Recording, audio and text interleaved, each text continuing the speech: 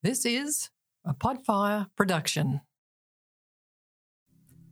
This podcast may include explicit themes or swearing and may not be suitable for children.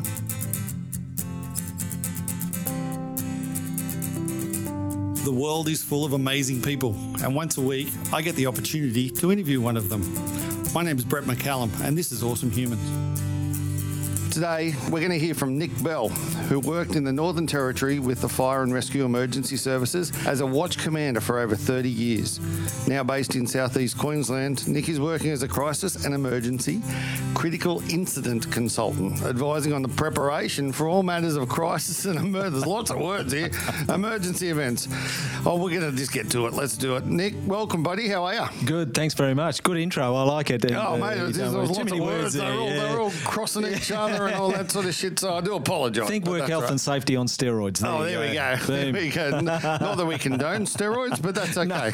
No, of course. Mate, this whole interview is all about you, right? And the whole idea of this is to understand who you are, what happened, why, all that sort of stuff. So first question I always ask is, what's your first ever memory? How far back can you go? Oh, gosh. I was born in Port Moresby, New Guinea, one of 5 kids. So my very first memory is really running around the jungle as a little kid. Oh, really? You look Papua New Guinean? Yeah. Yeah, absolutely. And it was just a great experience and a great opportunity. And my parents actually European and migrated to Australia back in the 50s, and then early 60s went up to New Guinea, got jobs up there respectively, met at the local hospital, and 6 weeks later got married, as you did back in those days. There was no TV or anything like that, so you just get on with the and then had 5 kids. And had 5 kids later. There you go, boom. So how long were they in New Guinea? 24 years all up. Wow, So I left New Guinea, with the family obviously, when I was 11 years of age. Okay. And you're number what of the 5? Oh, I'm right in the middle. I'm number 3 out of 5. So do you have middle child syndrome? No, well, I don't think so. Maybe a psychologist listening to this might think otherwise. No, fair enough. So do you remember like school and that sort of stuff? You did that in Port Moresby, did you? Yeah, that's right, yeah. So went there with all the locals, and it was just fantastic. Just absolutely fantastic stuff. We landed in, when we did migrate to Australia, we landed in Western Sydney in Blacktown, and it was I always remember the massive culture shock coming to Western Sydney in Blacktown, straight out of Papua New Guinea, like literally on the plane. And it was just a massive culture shock, and I remember it taking me years to adjust. And whilst obviously spoke English, the slang was different. The whole you culture. Had to wear shoes. Well, I had to wear shoes. I had to wear underpants. It's ridiculous. So when you're a kid in Papua New Guinea, what's that like? Well, it was good. Obviously, a little white kid running around with all the locals, and I learned to speak the language, and we ate the food, and it was just fantastic. Well, you're the culture, a local, weren't you? Yeah, really, just a local, and I have to say that those experiences. I mean, living in the jungle, we spent part of that time. My dad was taking care of a mining camp, which had been shut down, but we were very remote. So we lived literally in the jungle, in some housing there, and I remember just the wildlife and the scenery, and it was just amazing. You tell people about it and they wouldn't believe it. But you wouldn't know any different. That's where you were born. That was you. That was us, And I look back at the photos now that are obviously all black and white and old and grainy, but I look back at them and just great memories of New Guinea. Fantastic stuff. So you were born in Port Moresby? Port Moresby, New Guinea. My brother and I, he's 3 years younger than me. I had two sisters. One unfortunately passed away a couple of years ago. 2 sisters older and a younger sister as well. So my 2 older sisters born in Rabaul. My brother and I born in Port Moresby. Yeah. And my younger sister born in Samurai, which is, if you look at the map of New Guinea, it's a tiny little island just off right at the tip and the end of New Guinea. So mum and dad worked in the mines? Is that where No, they worked in the hospital actually. So my mother's a nurse and my father was a dental technician. Oh, okay. And landed. My mother's Dutch, father's English, and my father's passed away now, but they landed in, my mother in Sydney and my father in Melbourne, and they both got bored pretty quickly, and they were in their just sort of early 20s, and said, oh, bugger this, and saw this ad. I remember them both saying, independently, but saw this ad in the paper saying, come work in New Guinea. And it was still a territory of Australia back then, because it got its independence, I think, 72, 73, I can't remember the exact date. And they said, oh, great stuff, good money, we're off. Why not? Just jumped on the plane and off they went to New Guinea, as you did back in those days. Well, I suppose when we first got married, we went to London. Yeah. Same sort of thing, isn't it? Yeah. Really, we went to London, we worked there for 19 years and then come back. Yeah, that's right. And it's just going to New Guinea. Yeah. That's pretty cool, especially if you're from over in Europe and stuff as well, because it would be completely different. Well, that's right. So I'm a bit confused about exactly who I am anyway. So I was, my mother's Dutch, father's English. I was born in New Guinea, migrated to Australia, and I'm married to an Italian. Go figure. Oh, wow. There we go. A bit. So do you class yourself as Papua New Guinean or Australian? I feel a great affinity for the country. It's fantastic. Politically and socially, it has a way to go, and that's unfortunate because the potential is fantastic over there. But I think, I'd like to think in years to come it'll settle down a bit, and I'd love to go back for a visit. I feel a very strong longing to go back. That's where you were born. Yeah, it's where I was born. So it just hasn't been possible so far. But funnily enough, when I started travelling as an adult, when I was in my very early 20s, going to Europe, I felt a great affinity when I landed at Paris, Charles de Gaulle Airport, or Heathrow or something. I felt home as well, and as much as I love. Well, you would have been brought up that way because that's your parents. Yeah, that's right. We chewed through passports, we travelled, we did all sorts of. Yeah, absolutely. So it was just a very very mobile life back then. Yeah. So the most important question in that then is Papua New Guinea are playing Australia in rugby league. Who are you barracking for? Yeah, I'm torn between the two. One. Yeah, it's a football game. Which one are you picking? I know. Well, I always go for the underdog, so I'm going to go for New Guinea. There you go. Yeah, that's all right. At least we know where your affinities. Total traitor. Yeah, I know. No, not a traitor, mate. That's where you were born. That's like I'm a New South Welshman. So where I'm living in Queensland here, it's wonderful when State of Origin happens because I can wear my blue shirt. It's where I was born. I can't choose where I was born. So there you go. Nice, yeah, it's all right. So in school in New Guinea, what was were you good? Were you bad? What sort of kid were you? Well, I've always had a great affinity for geography, English, and so on, maths and so on. I wasn't very good at that, so I really excelled at the written word and public speaking, those sorts of things. I felt very comfortable with. So there was one side of me that did well, the geography and the English side, and the other side, the maths and the more analytical science. Wasn't you? It was not me. I learned it later on in life for the fire service and the fire science and the fire engineering that I've done, but until then I was not good. I can tell you. So, as a young kid in Port Moresby, what do you want to be when you grow up? Like, is there do you remember back like, okay, I want to be a fireman, or I want to be a copper, or I want to be this or that, or you just had no idea and just living life? I had not the slightest clue. And let me let you in on a little secret. Even to this age, I still don't know what I want to be when I grow up. I'm hearing you. Yeah? I'm it's all amazing, over that. It's crazy. I just don't want to grow up. Yeah, I think that's more it. And I'm so envious of people who know exactly what they want to do when they're 11 years of age. I want to be this. I still don't know. Although I've had a wonderful career, and I sort of had a great career while I was waiting to find my what I was going to do when I grew up. Oh, you'll find it. It'll happen one day. Thanks very much. When you grow up. Yeah. So you then jump on a plane and you fly to Australia, to the Big Smoke. Had you been here before? Look, we'd been once in Sydney because Mum and Dad had bought a house in Blacktown, and so we'd spent. Why Blacktown?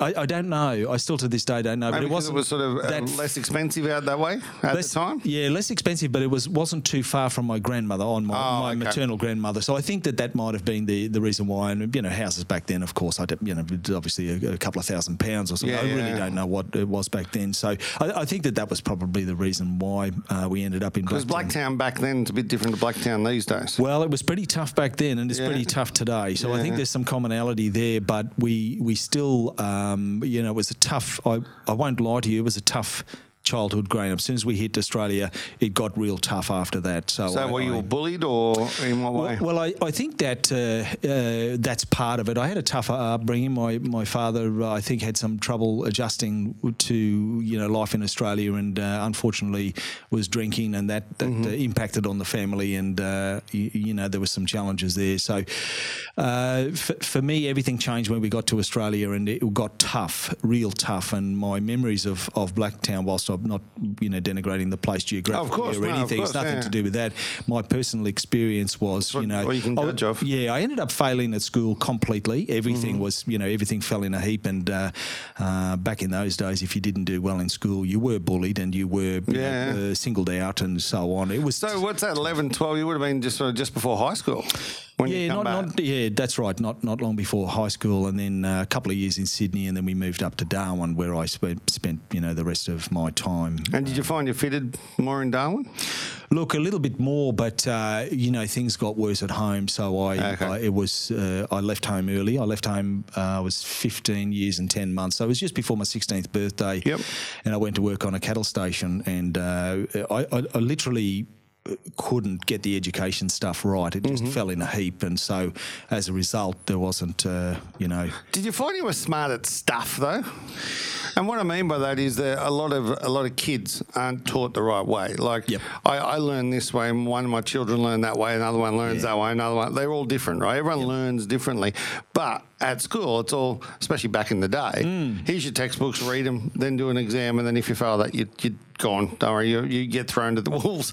It's like that. But I was really intelligent at stuff. Like, I could do stuff. I could make things happen. I was like a gift of the gab type thing from a chat point of view. Like you were saying, you're good at public speaking and writing and stuff like that. Did you find back then that that's how you sort of made it? That's where you got to where you were because you could do that sort of stuff? Well, yeah, that's right. And it became very obvious to me that I had to compensate for my shortcomings very quickly. So, I don't think that was a conscious decision, Brett. It was more of a... you got to do what you got to do. Yeah, you got to do what you got to do to survive. Yeah. So I'd left home before my 16th birthday and was on my own and have been, to this day. And that's fine. I mean, these things happen in life, and people have a tougher story than me to tell. But I found that I played to my strengths more than I played to my weaknesses, and I didn't. That's how you survived. That's right. Yeah, I don't bother being a chemical engineer if you're not cut out to be a chemical engineer. Yeah. So that's all, and I left that aside. And then I found my brain worked I was very good at analysing things. I could analyse things very, very quickly, and this served me very well as a watch commander. I finally, ended up 15,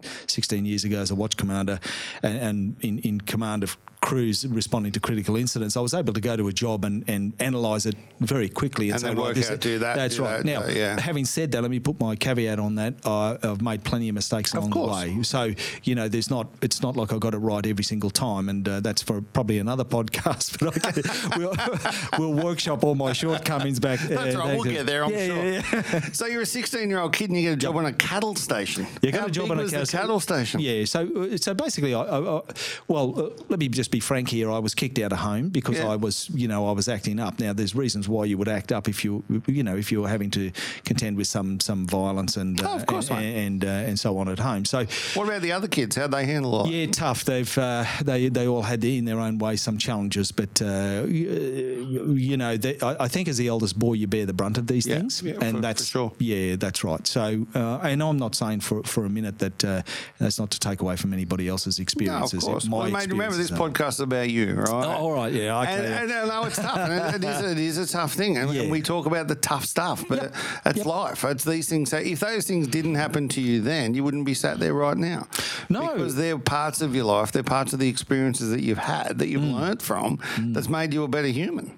Well, I mean, I've got this saying these days. I don't mind anybody who has a cry, and in fact, I'm quite happy to admit that I've cried many times, especially at failures as a watch commander, and I've seen people die and so on. You go home and cry, but what are you doing about it? And what's so there's part A and part B. Part A is you shed the tears, right? But part B is now what are you going to do about it, and how are we going to climb out of this? No matter what, do something. Go for a run. Do something. Whatever it is, get yourself out of it. So, yeah, as a 16-year-old kid, going back then, I worked on the cattle station 2.5 years, and as it turned out, it was these great 2.5 formative years. They were short on stockmen. Now, it was actually full-blood Aboriginal guys, Indigenous guys out there. They got them out of Katherine because I was working on the Tipperary cattle station, and they were short. And they said, they said to me, hey, young fella, do you want to? Because I'd gone down there to do like some sort of farming or some sort of handyman work. And they said, do you want to ride? Can you ride a horse? And I said, yeah, absolutely, of course I can. Never been on a horse in my life. That's that gift I was talking about. No, of course I can. No problem. So I got on the back of a horse, bucked off 100 times and so on, and went horseback cattle mustering, and then there was a shortfall. They were doing some bull catching as well at a place called Fish River, and they said, do you want to come and do some bull catching? I said, yeah, no problem. Yeah, look, I know how to do that. No problem. I'd never thrown a bull, done anything in my life. No problem. So anyway, I did that, and I got hit a few times by bulls. I'm sure you did. It was the Wild West, and then I spent 3 months in a helicopter, and they said, can you shoot a rifle? And I said, easy. No problem. I can ride a bull, I can shoot. You're looking at John Wayne here, Junior John Wayne. Let me at it. So anyway, I jumped in this helicopter for a couple of months, and I was riding shotgun, quite literally, and you were, helping with helicopter muster, but also, doing feral pig shooting and a number of other things too. So you do get good with a gun after that, but I wouldn't be able to shoot one now. So it's interesting because there's lots of listeners that listen to this from all around the world, and the thing that I find interesting is that, like, where your parents come from and all that sort of stuff. Like, the size of the cattle farm was probably the size of the United Kingdom. How big was the cattle farm? Well, I don't remember. The Tipperary. But massive. Yeah, no, it was massive. That's right. And so, as you know, Holland is a very small country, and the UK, they squeezed about 60 million people in there. Exactly. So probably fit 3 or 4 UKs in there, I'd say. But that's the thing. People don't understand the actual, like, Australia's a big place, right? But, like, the one farm is literally like the size of a small country. Like, they're enormous, these farms. And so to get around them would take months, weeks, all that sort of stuff. So hence the reason for the choppers. And so the other thing is that you've got so much land, there's so much to do. Yeah. So they must employ a lot of people at the same time. Well, back then, it was mainly so for the cattle muster, the Indigenous guys were unbeatable. I mean, the horsemanship and literally living off the land, because we'd move the camp would move every couple of days with the herds, of course, and we were living under a tree, under a tarp, when it was raining and things like that, and then we'd eat the bush tucker. So it's funny when all these shows came on TV and they were all the rage, everybody's watching these, oh my gosh, look at that bush tucker and stuff. I've been out there 2.5 years eating that, foal, snake, tortoise, fruit bats, every single thing that you could think of was, I can't say I enjoyed it. But still. No, that's right. But eating the bush tucker, it was like a very, very formative years. And so when hardship came, later on in life, and whatever hardships I go through now, it sort of pales into insignificance almost, because you've been there. I've been not only broke but destitute broke. Really. And in fact, not a bad way to start life. Yeah, you can only go up from there, can't you? You can only go up from there. Yeah. And I was very lucky in a way too, because I have a sort of allergy to alcohol, and I found that out early on, and it made me very, very sick. So I couldn't even drink alcohol to drown my sorrow. So you had to deal with it. So I had to deal with it. Yeah, I know, it's crazy, isn't it? So I have and even to this day, I have a tiny little bit of red wine or something like that. But if I have 2 red wines, I feel absolutely violently ill. So that's no good. Yeah, something in the alcohol. So anyway, that's an aside. But the thing is that dealing with the hardships in life and so on, it's just something you've got to confront head on. And out of every bad situation, absolutely something beautiful comes. It's something good comes. It really does come. You might not see it for many years, but it does come. So you're 18 and a half-ish when you decide, okay, I'm going to leave the farm.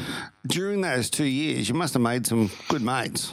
I did make some good. What was your new family, really, wasn't it? You were thrown into a new family. That's right, yeah. So on the cattle station back then, back in the bad old days, you were either punching on with someone, and of which I lost most of those fights, I might say. I wasn't that big a guy, and there was all bigger, tougher guys, and there was, fights would break out, or you were great mates with them. And I just, some of those guys to this day, I think back fondly, and the way they taught me about the bush, and it's just absolutely fantastic. fantastic. I was life deeply experiences. privileged to do that. Great friends. Okay, so an 18-year-old kid these days, they're a different breed. Yeah. Should they all be made to either go out on a cattle farm for a year or national service or whatever way you want to do it? But like, imagine the life skills they'd learn if you threw them out on a farm in Tipperary or wherever you're going to go for a year to then go and live like this. Well, what a great idea. But I think that, in some ways, Brett, that works good in theory. And I've seen it even in the fire service. You can put people in a uniform and put them in a fire truck. And I don't mean to say, it's only thankfully not too many, but you can give them all the teaching and schooling and education you want, but they still don't learn. Yeah. And it's cool. and it's like anything. And I think that, if we say, look, put everybody out in a cattle station, look, of course you'd learn something. Of course you would. But would they learn the lessons that we really need them to learn? Exactly. So, No, that's a good point. Yeah, so it's more about horses for courses. And I think, something you just said resonated with me before is about people learn in different ways. Yeah. And that's the trick, is if you can hook into that, you conquer the world. You really do. Find out what they do, what they're good at, and then You just push run them that, down. Yeah, help that's them, right. help Yeah, them. yeah, absolutely. So 18 and a half, we're leaving the cattle farm. What was that decision? What made that decision?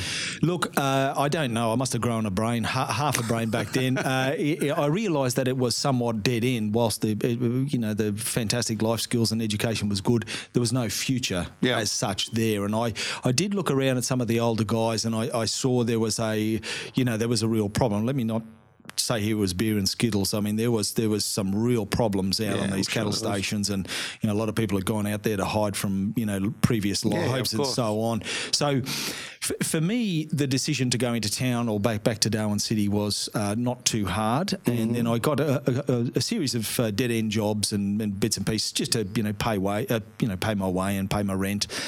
And so on, and then I bumped into a couple of firemen, and they just started talking to me about the fire service. And so you remember that day? I remember that day like it was yesterday. Really? Yeah. And that was sort of the life changer. Well, it sort of. I was boxing then too. I'd been boxing since for many years, and I'd done amateur boxing. And let me say also, I wasn't particularly good at that. One of the slowest. I hold the record, but for losing the most amount of blood in any one time at my gym. So I do hold the record. Well, that's a good record. That's a beautiful record. There Record's you go. a record. But so some of those lads were just absolutely fantastic athletes, and whilst I was pretty fit, I couldn't match them for talent. So you have to admit that. Anyway, look, I bumped into these two fireys, and we just got talking, and they said, we got recruit schools coming up. Why don't you have a shot? And I was very fit at the time, but I was lacking in the academic side of things, which was required. What I did was I had some money out of the cattle station. I'd saved a lot of money, and I hired a teacher. A tutor. Yep. And I did one-on-one with her a couple of days a week, and brought myself up to a level, and I can't say I passed it really well, but I did more than well. Pass is a pass. And then I did very well in the physical, and then of course I did well in the interview, was where really I think is where I probably managed to get across the line possibly better than most. So you're in Darwin. And where was the school, in Darwin? No, so that was in the Belmont Training wing down there in Perth. In Perth, yeah. okay. So I went down for 4 months down to Perth. Yeah. And had you been to Perth before? I had never been to Perth before, and went down there 4 months at the training wing down there, and learning all about firefighting and just all the stuff. It was great. I mean, sensational 4 months. Yeah. Well, what enthralled you the most about that stuff? Back then, I mean, you talk about this talk being all about me, and that's a fair call. But back then, it was all about me, and I was able to concentrate on me and do things for me and get fit for me and do all of these things. But that was after I left there, and 3 weeks after coming back to Darwin and starting my career. I responded to a horrific car accident, and everything changed. My entire Well, they can't teach you that. focus. No, you can't. No. So you can teach you, like a mate of mine's a fiery, and he tells me how much he loves fire. Yep. From the point of view that it's like it talks to him type thing. Like you can, and these are the things obviously that you're taught, but then there's no way you can be taught about some of the shit you're going to see. No, and therein lies the weak spot because you really don't know until it happens. And do they teach you anything in that space? Like in Belmont, what they say? Okay, you're going to go to a car accident, yeah, and you're going to see some stuff. Yep. Yeah. They show you imagery and do all that sort of stuff to try and show that. But how do you get taught for that? Well, I mean, you don't get taught. It doesn't matter what. I mean, any theoretical thing cannot prepare you necessarily for the practical. You have to be able. This is one of the tricks of being what I think is a really good fire officer or a critical incident first responder. You've got to be able to convert theory into practice. Once you can do that, then you've bridged the gap. That's where you see the really good operators. So, look, one of the good things about fire services these days is they recruit people who have male and female, so who have good life skills and experience, and you'll see that as very much part of their recruiting is life skills. And if you can demonstrate that to them, you'll go very well. And that's why, recruiting 18, 19, 21-year-old kids, that's not probably going to fly. Yeah. Now, having said that, there are kids that, 21-year-old kids that outperform me on the very best day that I ever had. So it's not, it's not just one size fits all here. But that said, I would think somebody in their later 20s with life skills and experience and have, seen and done some things prepares you better for the rigours ahead. And you're not the same for the police and that as well, though. Oh, for sure. And all emergency services. Oh, yeah. And look, we work shoulder to shoulder. 30 years I worked shoulder to shoulder with police and ambulance crews and just sensational people that had joined for all the right reasons to do something bigger and better than themselves and do something for the community. And as we watch the COVID unfold and the bushfires and all the things that have unfolded, look at these people. They throw literally launching themselves on the front line for the community. And that is a beautiful thing. And I take my hat off to them. 100%. Sensational people. And I mean, I'm not saying celebrities don't do a great job, but it should be the other way around. Let's pay celebrities $100,000 a year and let's quadruple the wages of the police, fire, ambulance. Don't disagree at all. All right, so we're 19 when you're in the fireys, when you first start in the fireys, are you 19? No, 23. I joined 23. 23. Okay. You had the jobs in between. That's right. Jobs in between. 23, 20. I turned 24. So you're single during that time? Yep, single, and then I. Came back to, 4 months down there. It was fantastic in Perth. I mean, what can I say? Cottesloe Beach. Shout out to the Ocean Beach Hotel and all the other places where we went to party on. I wasn't really a drinker, but, just the fantastic parties you'd have there on Sunday nights. I think they still go today. I'm pretty sure they do. I'm pretty sure they do. And lying on some of those beaches. And so just like the Gold Coast here, sensational stuff. Anyway, so I did reasonably well, actually, out of the recruit course. I did well and got some good marks there and came back, full of beans, ready to roll. And then... so you go straight into a role in Darwin Fire? Straight in. Yep, okay. Yep, so you're based in Darwin still? You're based in Darwin, yeah. So nowadays they do a much more better mentoring role and you get a better, more experience. They ease you into it. And it's trust me, it's a much better program these days than back in the bad old days. And but I joined... So I joined operations straight away, straight out of recruit school and started, and I think it was 3 weeks into it was my it was what I call the wake-up call, and I responded to the crew, and I responded to an horrific high-speed car accident late Saturday night. All the ingredients: speed, alcohol. I suspect drugs, but let me not cast aspersions. But it certainly appeared that way. There was 5 people involved in this vehicle, and 4 were trapped fast. And we were there for hours, literally cutting them out. And so on. And so with vehicles that have impacted a pole or anything like that, what you're doing is essentially disassembling and dismantling the vehicle around the person so that you don't cause further trauma. Yeah. So obviously, and you work in tandem with police, and you work in tandem with the ambulance crews, the paramedics on scene who are preserving life and saving, trying to preserve the person, and you're frantically working on trying to disassemble this smashed vehicle that's got them trapped fast so that you can get them out the quickest way. So you would think about a strategy and how to get them out. Would we, cut the roof off? Would we fold the doors down? How are we going to do it with what you call the jaws of life, but we call them the cutters and the spreaders. Yeah. We don't actually use that terminology, jaws of life, in the fire and rescue. And so we come up with a strategy and we get to work. And I was obviously a very junior firefighter, and I had various jobs around the. Did they warn you on the way, saying, "Hey, champ, this is going to be a bit ugly. No, get ready." Or no, but if I'll give a shout out to one of the great things about this job was that I had a fantastic officer, and he was quiet, and he was considered, and he was an exceptionally calm guy. And when I was at this job, when I got there, I felt this rise. I really felt frantic. I won't lie to you. And I thought, my God, I should have joined the postal. I should have been a postman. What the hell am I doing here? Yeah. This is ridiculous. There was blood. It was like downtown Beirut. A bomb had gone off or something. It was just, there was carnage everywhere, glass and metal and plastic strewn around for 100 metres. And then there in the epicenter of this was, 4 smashed bodies with parts thereof. So, but this guy was so calm. Gavin, his name was, an unbelievably calm guy. And I thought, oh, well, that's the way he's supposed to be. So it never occurred to me. I started to calm down because he was so incredibly calm. Oh, wow. It never occurred to me then to become frantic and go running around. I thought, oh, well, that's the way you have to be. So, so these lessons, could I say that, you can get these lessons in life. So this is the theory being converted into practice. So, and in fact, I run courses on critical decision-making, crisis and emergency management, preparedness. I run all these courses, but, when you see it in action, that's extremely powerful. So that's the difference between, the talk and then the actual role modelling. And so role modelling is more powerful naturally because it demonstrates conclusively 100%. How to do it. So, and I remember Gavin being really calm. Anyway, so we were there. I think it was what we would call a protracted job. It was 3 hours plus. By the time we got everybody out, ambulances and so on, we lost a few. That happens, and then we all sort of went back to the station. And I was.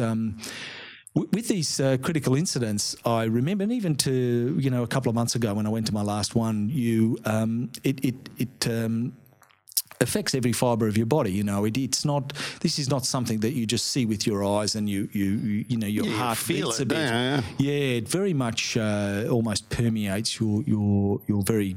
Your whole being, if I could get a bit warm and fuzzy there. So it takes a different mindset to be able to process what you're seeing and dealing with. And so so my thing is, and a lot of people have, asked me for advice. Oh, Nick, I want to be a firefighter or, policeman or this or critical incident first responder. And I say, look, you look good in the gym and you're fantastic with your shirt off. And I've got all that and that's fantastic. But it's more than that. It's the ability to process on a much deeper level what you're seeing. Because don't forget, Brett, we go through our lives and we see people in perfect condition. They're walking, talking, so on. Their arms and all their limbs are attached and so on, and their head's still there. And then when you go to these critical incidents, especially the high-speed stuff, you see them not like that. And it's an enormous shock. It assaults you because your brain's not used to seeing that.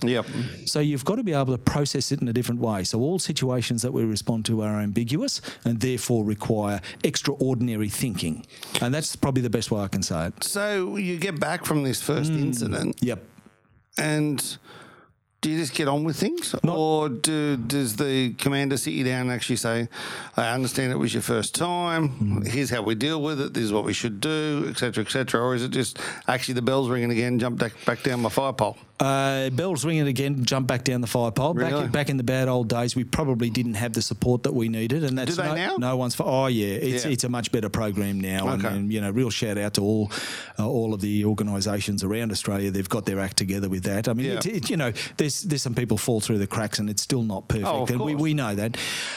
But as a 23-year-old young man, seeing that for the first time in real life as opposed to on video and sort of simulators and stuff, that's got to have a massive effect on you. Oh, it had a massive effect on me. And I kid you not, I went home that day, the morning. So that happened on late at night and followed into the morning. I went home, I knocked off at 8 o'clock that morning, went home. I actually wanted to leave the fire service. I thought that's the end of that career. I mean, this is ridiculous. I don't want to see that. I mean, I didn't sign up for that. I thought, I was a single guy. I thought I'll drive around a red truck with a uniform on and I'll get some attention from a girl. You know what I mean? Because I was broke, so I couldn't afford a car. So I thought, well, I'll drive this big red fire truck. Yeah, I don't need a car. I'm good to go. Drive up Main Street during the dry season. We're good to go here. It's a beautiful thing. Yeah. But that brought me back down to earth. Oh boy, with a thud, and I was in shock, to be honest with you. I was sort of staring at. I was living on my own. I stared at the four walls, and I was saying, "What has happened here?" I was in deep shock. Now, I won't lie, I was always in deep shock with all of the jobs that I went to. Yeah. However, I processed it differently. Yeah, you learned how to process it a bit differently. Yeah, it was a different mindset that was required, and I could see that I had this choice to make. You either process it differently or you leave. It really literally got to that, and so... What made you go back the next day? There's a little bit of... I'd invested so much of my life in it, and so there's that. The second thing is I suppose I didn't want to admit weakness. Yeah. Otherwise, I would have booked off sick for about a month.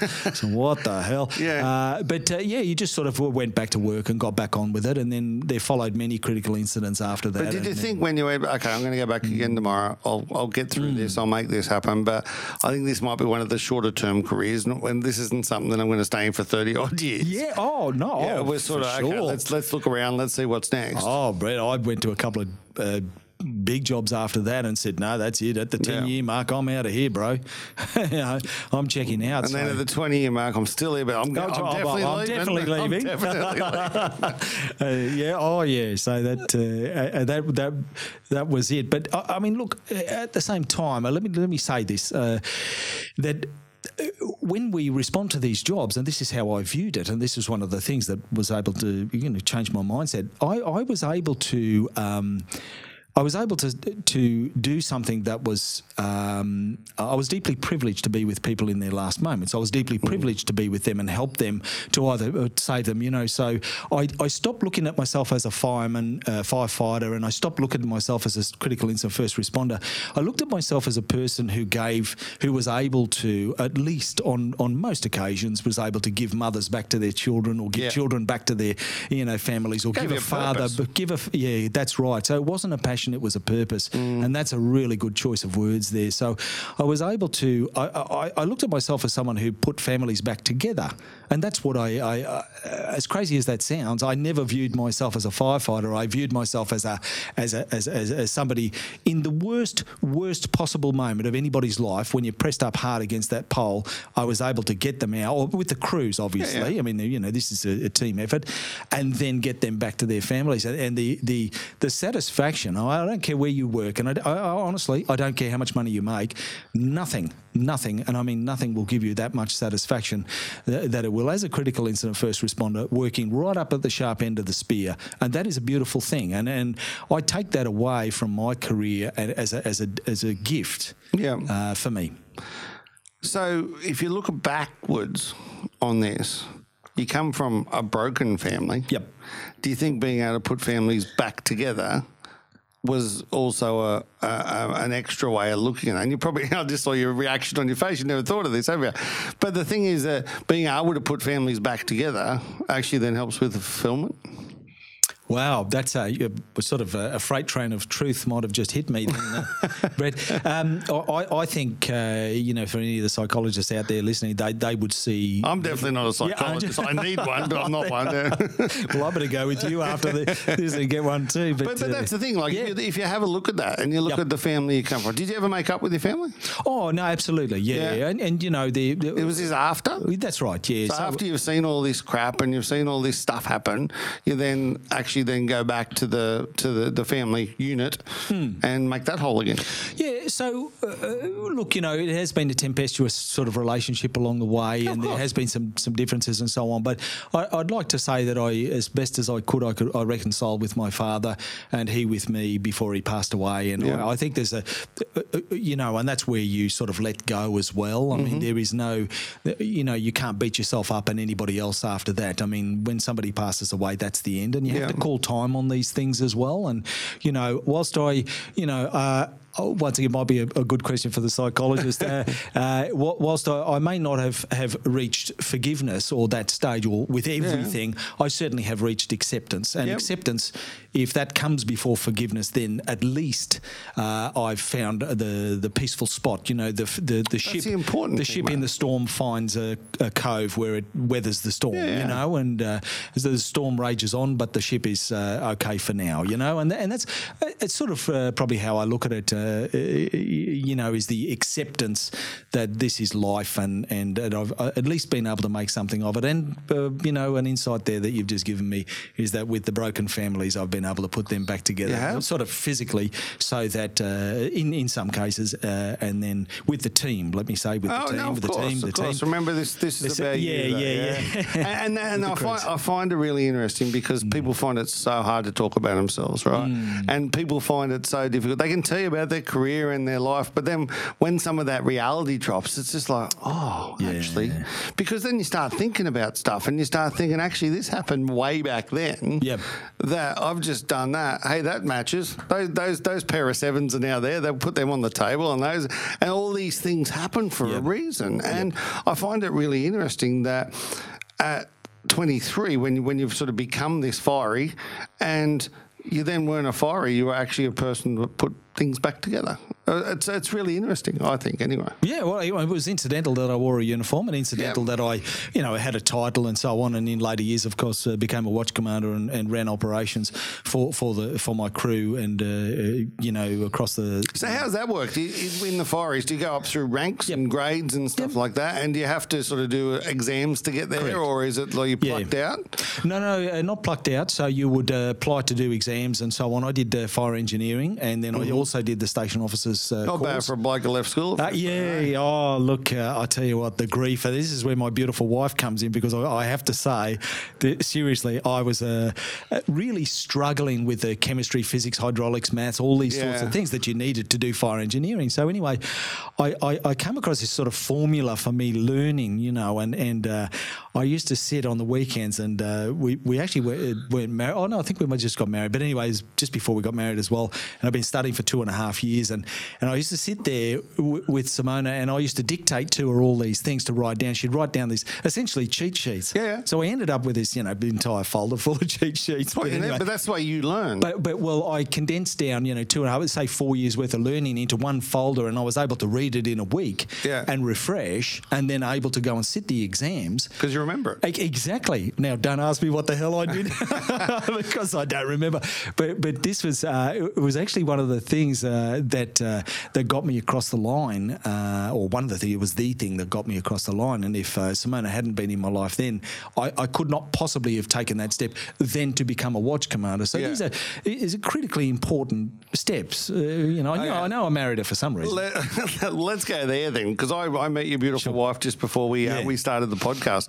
And so where did you meet? Well, I'd like to tell you this fantastic story about this romantic setting. No, never. I saw her in a shoe store. Oh, really? I kid you not. It's really in Darwin. In Darwin, I saw her in a shoe store, and in fact, you know, shout outs for Athlete's Foot here. And did she have like the striped shirt on? No, she didn't. She was shopping for shoes too. She was shopping. She wasn't working there. And she looked at me. I looked at her, and I said, "Well, you know, I just looked at her. I couldn't stop looking. I mean, you know, it's just one of those moments. You're that creepy bloke in the shoe store. Well, I mean, yeah, absolutely. You know, nothing wrong with that. I'm the guy you call the security on. So we sort of saw each other there, and then we had sort of bumped into each other sometime later. In fact, in her office, and it was just a chance meeting. And I said to her, I said, look, you know, I don't have much time here because I'm just passing through the office, and I said, look, could you call? Can I just leave you my number? Would you call me? I'd love to, you know, have a coffee with you or something like that. It wasn't anything, you know. It wasn't a pick up. Smooth, really. No, it wasn't. Yeah, I was sort of stuttering for words because oh my God, here's this beautiful woman, and I can't breathe properly, you know. And so anyway, and did you have your fire uniform on? No, I did actually. I did have my firearms. Yeah. Stick the uniform. Anyway, as it turned out, she did ring. She rang the fire station because I'd given the number of the fire station because I was going back there for a couple of days. And in fact, my mate, who, my brain dead mates at the fire station, had forgotten to give me Oh, no. So anyway, Darwin being a small place, I bumped into her 3 weeks later. And why didn't you return my call? And you bastard. I'm looking. That's right. She said, yes, I did call you. And I spoke to a guy named XYZ. I can't remember his name. And that sort of thing. So I probably went back to the station. Of course, I wanted to beat him up. Give him a But slap. he said, oh, by the way, a girl 3 weeks ago, Simona called you. So that was it. But I asked her, I said, look, I don't want to be forward or anything. Do you have a boyfriend? And if you do have one, would you like another one? Is it? I was trying to be smart ass, but anyway, so rest is history, and it just comes from a very traditional, beautiful Italian family, just sensational, just great people, great, just a real privilege to be part of that family, and food.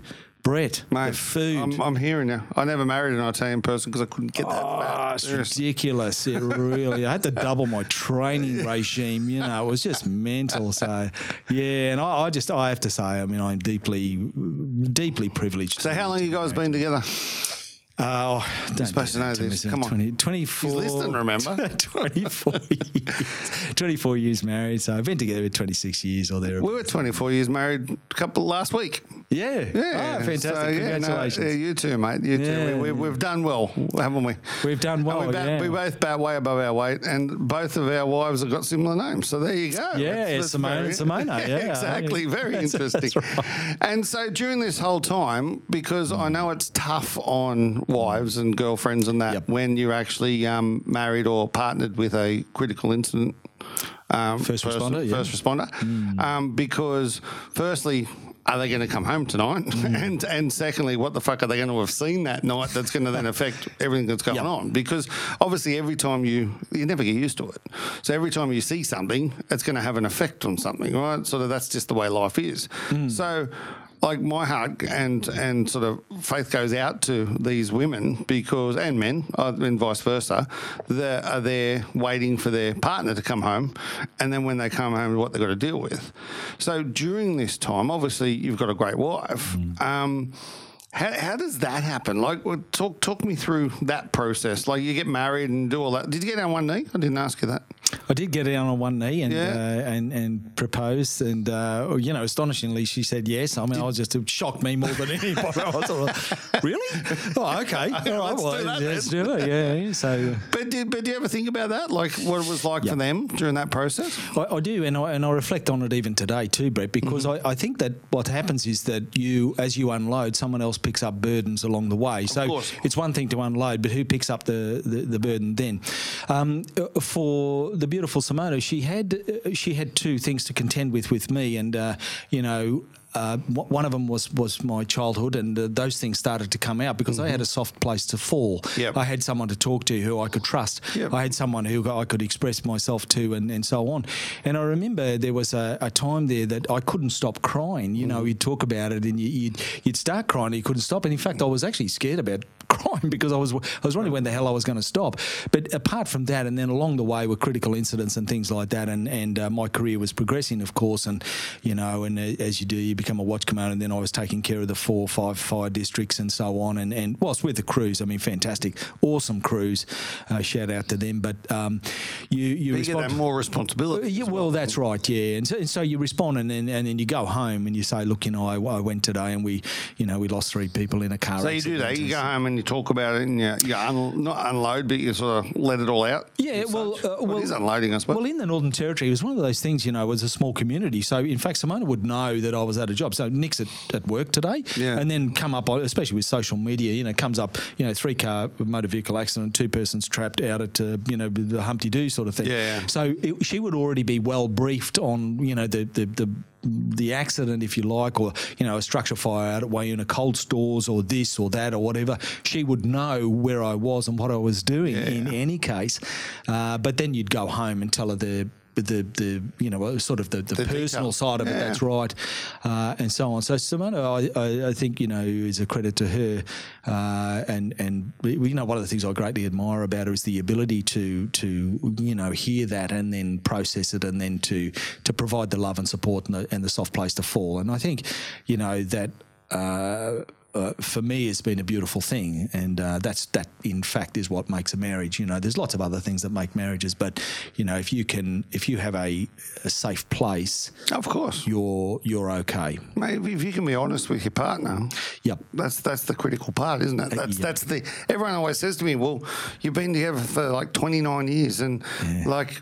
We've been married for 24 years. How'd you do that? And I said, honesty. I tell her how lucky she is every day of her life, but she just ignores that bit. Yeah. But it's all about the honesty, though, and being transparent about this stuff, because, all these guys or women that have got these other partners here, and I'm not that clever. I couldn't handle that sort of stuff. But then, who do you unload to? And that's what I mean. Like they cop it on that end, but at the same time, you're there for them. It's sort of give and take, isn't it? Really, from that that's right. I mean, I write some articles. I've written things and have been in emergency response journals and stuff. That's a good outlet as well, as writing about your experiences and giving interviews and talking. Is very cathartic, but also with these sorts of. I wrote this article. It was for International Women's Day actually, and I'm a big supporter of domestic violence and of course. as a supporter of trying to eliminate it. And White Ribbon I was heavily involved with, and still hopefully can be as they start up again. But I wrote this article called "The Deficit," and I sat down and I wrote about the way that what women have to give up and in order to be with us. Yeah. They give up. I mean, look what they give up and sacrifice to be with us. They're the ones that have the children. They're the ones that it costs them physically, mentally, emotionally, spiritually. It costs them. On average, women's, you look these statistics up, but on average, women's superannuation is 1/4 of men's due to, career, not just breaks, but smashing of their career. I mean, they call them career breaks. I'd call them, career destruction almost. And so there's all these things along the way that women give up. Now, sometimes we can't address that deficit. Sometimes it just is what it is, and that's it. So what we can do in a very feeble sort of way, I think I've done it.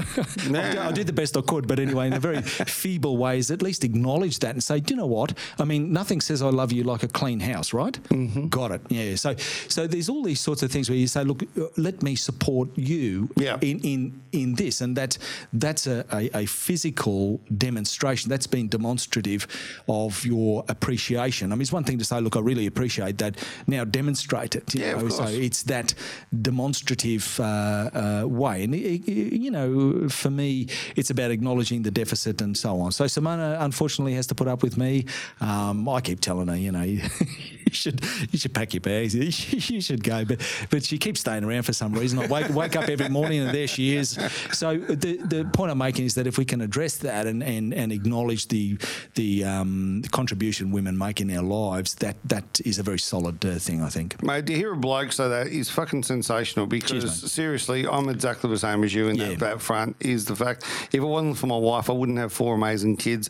I wouldn't be here, guaranteed. No way in the world would I. Oh, no, absolutely. Right no way. Is the fact that I don't know how many times she's probably saved my life. Yeah. It's like, it's unbelievable. And the things that they've done that you don't even think about and talk about and that sort of stuff is just insane. Oh, well, that's right. I mean, we as blokes, we seem, and I'm not being, derogatory of blokes, far from it. I say these things tongue in cheek, but I also say with a serious note, we sort of wander around the planet unaware of a lot of things that they do. We sort of, turn up and, don't even acknowledge the amazing work that's been done behind the scenes, and that's sort of saying, look, I think when we start to live our lives on it with a little bit of depth, we start to get the message. And I think the fire service brought these things home to me, and the critical incidents. You see life in Technicolor and under a bright spotlight, and it's somewhat truncated. It's shortened. The lessons are real short and real hard and real fast. And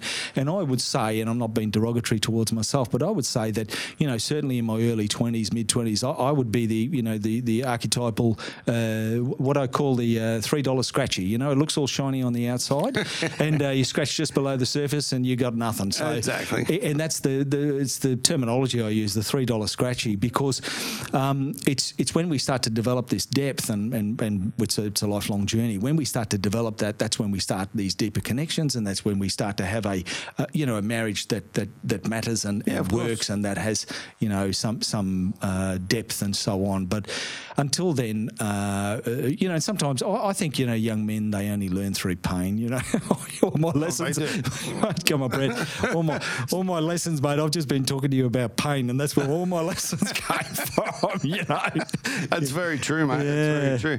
Yeah. So you're on the Gold Coast now. Yep. What makes the decision to leave Darwin? Like, I've never been to Darwin. I can't wait to go there. It's one of those. Great place. It's one of those places I always wanted to, but I want to spend some time there. I don't want to just go there for a week. Like, I want to go and spend some time there and actually understand it, because it's like living in a different country. Yep. Yeah, and the same as like all the different states in Australia. Yep, they're all a little bit different, but Darwin's completely different, and the Northern Territory is completely different. So I'd love to go and spend some time there and sort of just see what it's like. So you've gone there, you've lived there for 20 odd years. What do you then? What makes the decision now? Okay, I'm going to leave the fire service. I'm going to do this. I'm going to come move to the beautiful Gold Coast. Well, look, I've had a wonderful career, and I decided a couple of years ago that when an opportunity came up, we would move. And of course, once again, Simona being the saviour. She told you already. Yeah, that's right. No, she came out one day and she said, "Look, I've been offered this fantastic job. It's based in Brisbane. It's and it's doing some meaningful work, and a shout out to the Flood and Drought Recovery Agency here." But she got not so much offered, but certainly applied, offered, whatever, and did jump through some hoops. Anyway, ended up with this job, fantastic. And she came home and she said, "What do you think? We're good to go or what?" And I said, "Oh, well, that's it. I'd like to step back." And so I'm sort of helping the kids a bit, and I'm taking on more of that role at home, plus obviously doing my consultancy work, which I was doing now for 15 years up in the Northern Territory. And step back, and that was it. So we landed here, give or take, last week in February, I think it was, thereabouts. Okay. Actually, Simona came down a week before. Good timing to get locked away. Yeah, got locked away with COVID. And that's it. So it was more about obviously supporting her career, but also a sea change, and we've seen a great change in the kids and so on. So how old are the kids? Christian is 8 and Cosma is just about to turn 15. Oh wow! Yeah, so that's a big change for them too. Yeah, great change for them, and we've seen it really energised. Were they excited about that? Very excited. I've probably had enough of the humidity and heat up in Darwin. So although it's been a fantastic place and it's given us so much. So and I'm not saying one day, never say never. I mean, we might return there should the job take us that way. But for now, this is home, and it's just been a wonderful move, and just really energised with the move. Oh, that's good. And so now you've got your consulting business. Yep. And what are you doing in that? So essentially what I do is I offer work health and safety, risk management, crisis and emergency management solutions, safety leadership. So I write, the policy procedure. I go and do risk surveys on premises. I provide advice. I do a lot of training. I always get asked to do a lot of training. I do some training in the critical incident space, the critical thinking, critical decision-making space, and how to structure your thinking under pressure. So think high consequence, time poor environments, and that translates very, very well across to the business world. And so as a result of that, I've worked with many, many different organisations over the last 15 years, because I ran it concurrently with my operational duties as a watch commander, and because that was shift work, and so I was able to do it, outside of work. So I had great strategic partnerships up in the NT with the Chamber of Commerce and also the insurance industry up in the Territory. I did a lot of work because a lot of the stuff that I do is risk, and I enjoy that very much. And then I give keynote speeches. I've done things for the Australian Institute of Health and Safety. I just done some work. I just did an interview last week with the Australian Road Safety Foundation. I'm trying to give them some support with their campaign in August for road safety. So these are the sorts of things I like to get involved in. And so they're more now doing things that you want to do. So you're more passionate about a certain angle. So that's the way you want to aim. Well, yes and no. I mean, I'm passionate about the whole lot. I mean, when I say passion, I mean the passion with some serious purpose there, because I love to see people do well. And for instance sake, in the NT, I was doing a lot of the training with Inside Police, Fire and Emergency Services. I did a 3.5-day safety leadership course, and in that, it encompassed, critical decision-making, risk, legislation in and around that, and a number of other sort of safety leadership topics. And that was deeply fulfilling because I was able to take all of the learnings out on the road, and even back to that very first accident and all the ones since that I remember. And I've made them sort of case studies, to be honest with you, Brett, and that's what I deliver to business as well. I sort of say, okay, well, what is it that you need? And so they say, for instance, say, we want time management. I say, okay, well, I'll give you time management, on steroids, because what I'll be able to do is say, well, this is how I manage time on the fire ground and off the fire ground, and this is how you get results real quick in high consequence, time poor environments. And so from that aspect, as I say, it translates across very well to business, and it's given me my point of difference by far with other firms and consultancy because of that incredibly, and I'm very privileged for that, the incredible practical experience that you bring straight off the fire ground at a critical incident, not just car accidents, but structure fires, hazmat, hazardous materials spills, truck rollovers and warehouse fires and so on. How do we bring that, and how do we make that, what are the lessons learned out of that we can translate to business? Time management, risk management, legislation, critical thinking. How do we write policy and procedure that stands up, in line with the legislation, these sorts of things. Do you do any of that in schools? Well, I think that'd be great. Yeah. Like if you go into a year 12 say, group of kids and say a truck's just rolled over, what are you going to do? Yeah. Those sort of things where they've got to actually sort of then work out how to fix the issues. I reckon there's a massive space for that because they don't get taught that stuff. No, and I think, look, you could talk about a truck rollover and I can use that as a case study. As an example. But I think, one of the things that's come out of this COVID is just I'm sitting at home and I'm watching the TV. You know how you scream at the, you yell at the TV. Yeah, it's fun. We need critical thinking. Yes. The critical thinking, for me, is at the very top of the tree when it comes to any business. Now, if we can think and structure our thinking in times of stress, high consequence, and all this misinformation, this is the world and the time and the day and age of misinformation now. I can find you facts on COVID that counter any other facts over this. And face masks. Okay, all the facts. Good. Let me go and find you some other facts. And on it goes. How do we structure our thinking so that we can make good decisions very fast and high consequence environments? Now, don't watch the media. There's a good start. So from that perspective, that's really, I think, is what the sharp end of the spear for me is. Although I'm just as happy sit there writing policy and procedure for people, or I did up in the Territory for the last 4 Italian festivals. I wrote all the risk management plans for them. Yeah, so we wound up with the Italian festival, of course, but also the insurance. So 20,000 odd people go through there, and I wrote all the risk management plans, which is fantastic. So not bad for a kid that failed school. Horrendously failed.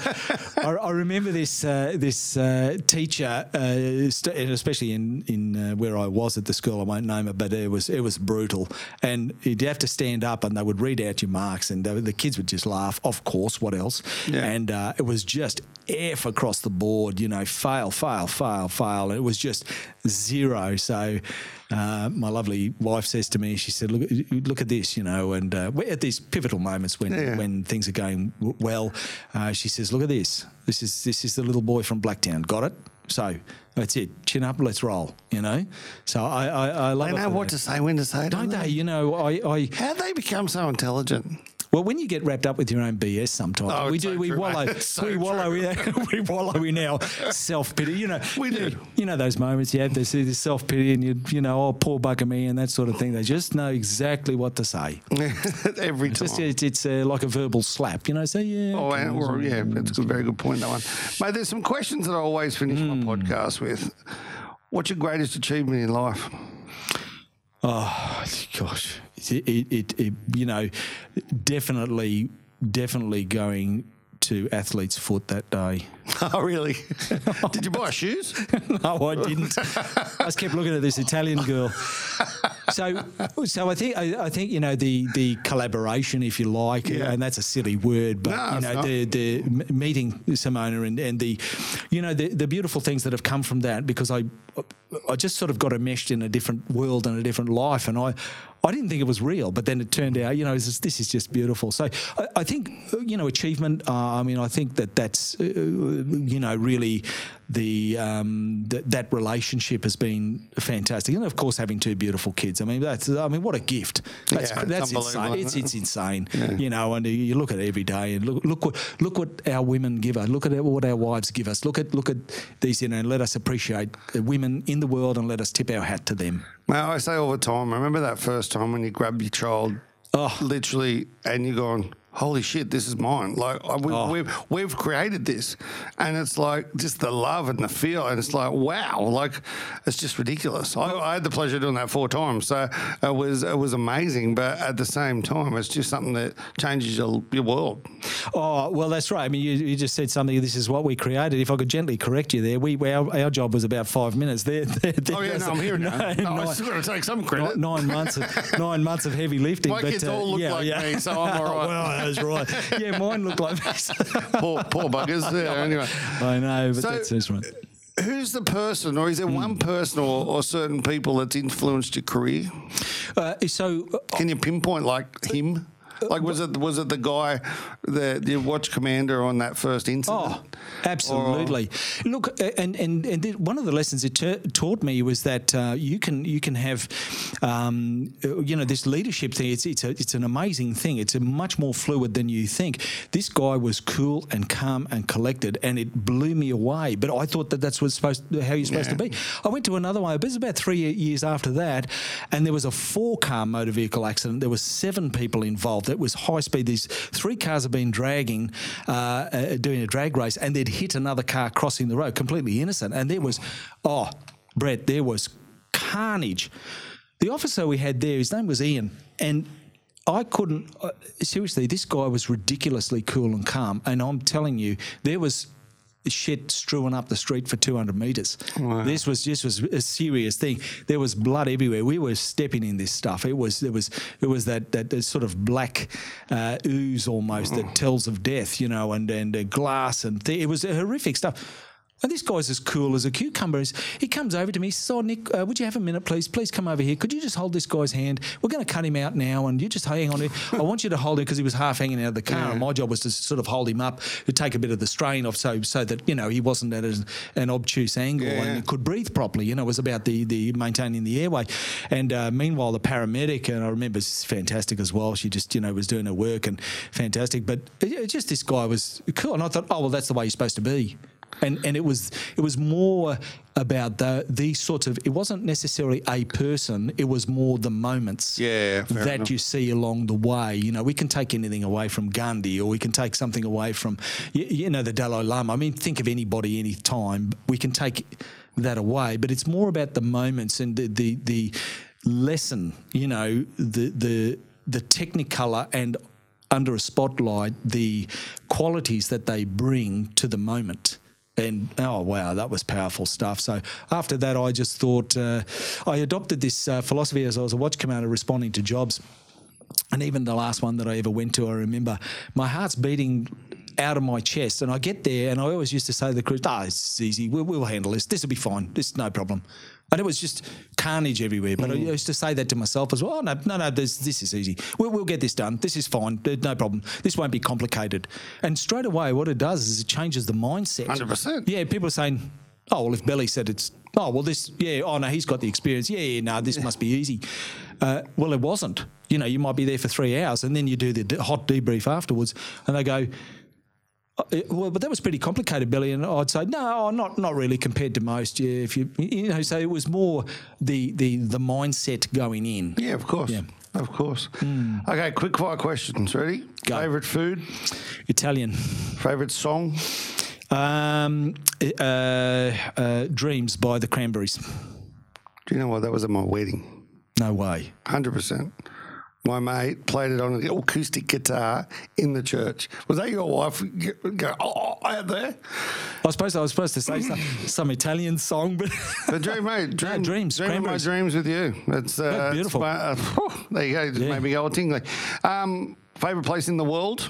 When I land, look, Rome. When I land there, and I've been there many times now, Simona and I, it feels like a second home. What's next? What's next? I really want to be the very best at what I do here in southeast Queensland, and I do travel as well. So I'll be the very best here and anywhere in Australia, Anywhere in the world. anywhere in the world. Bring it on.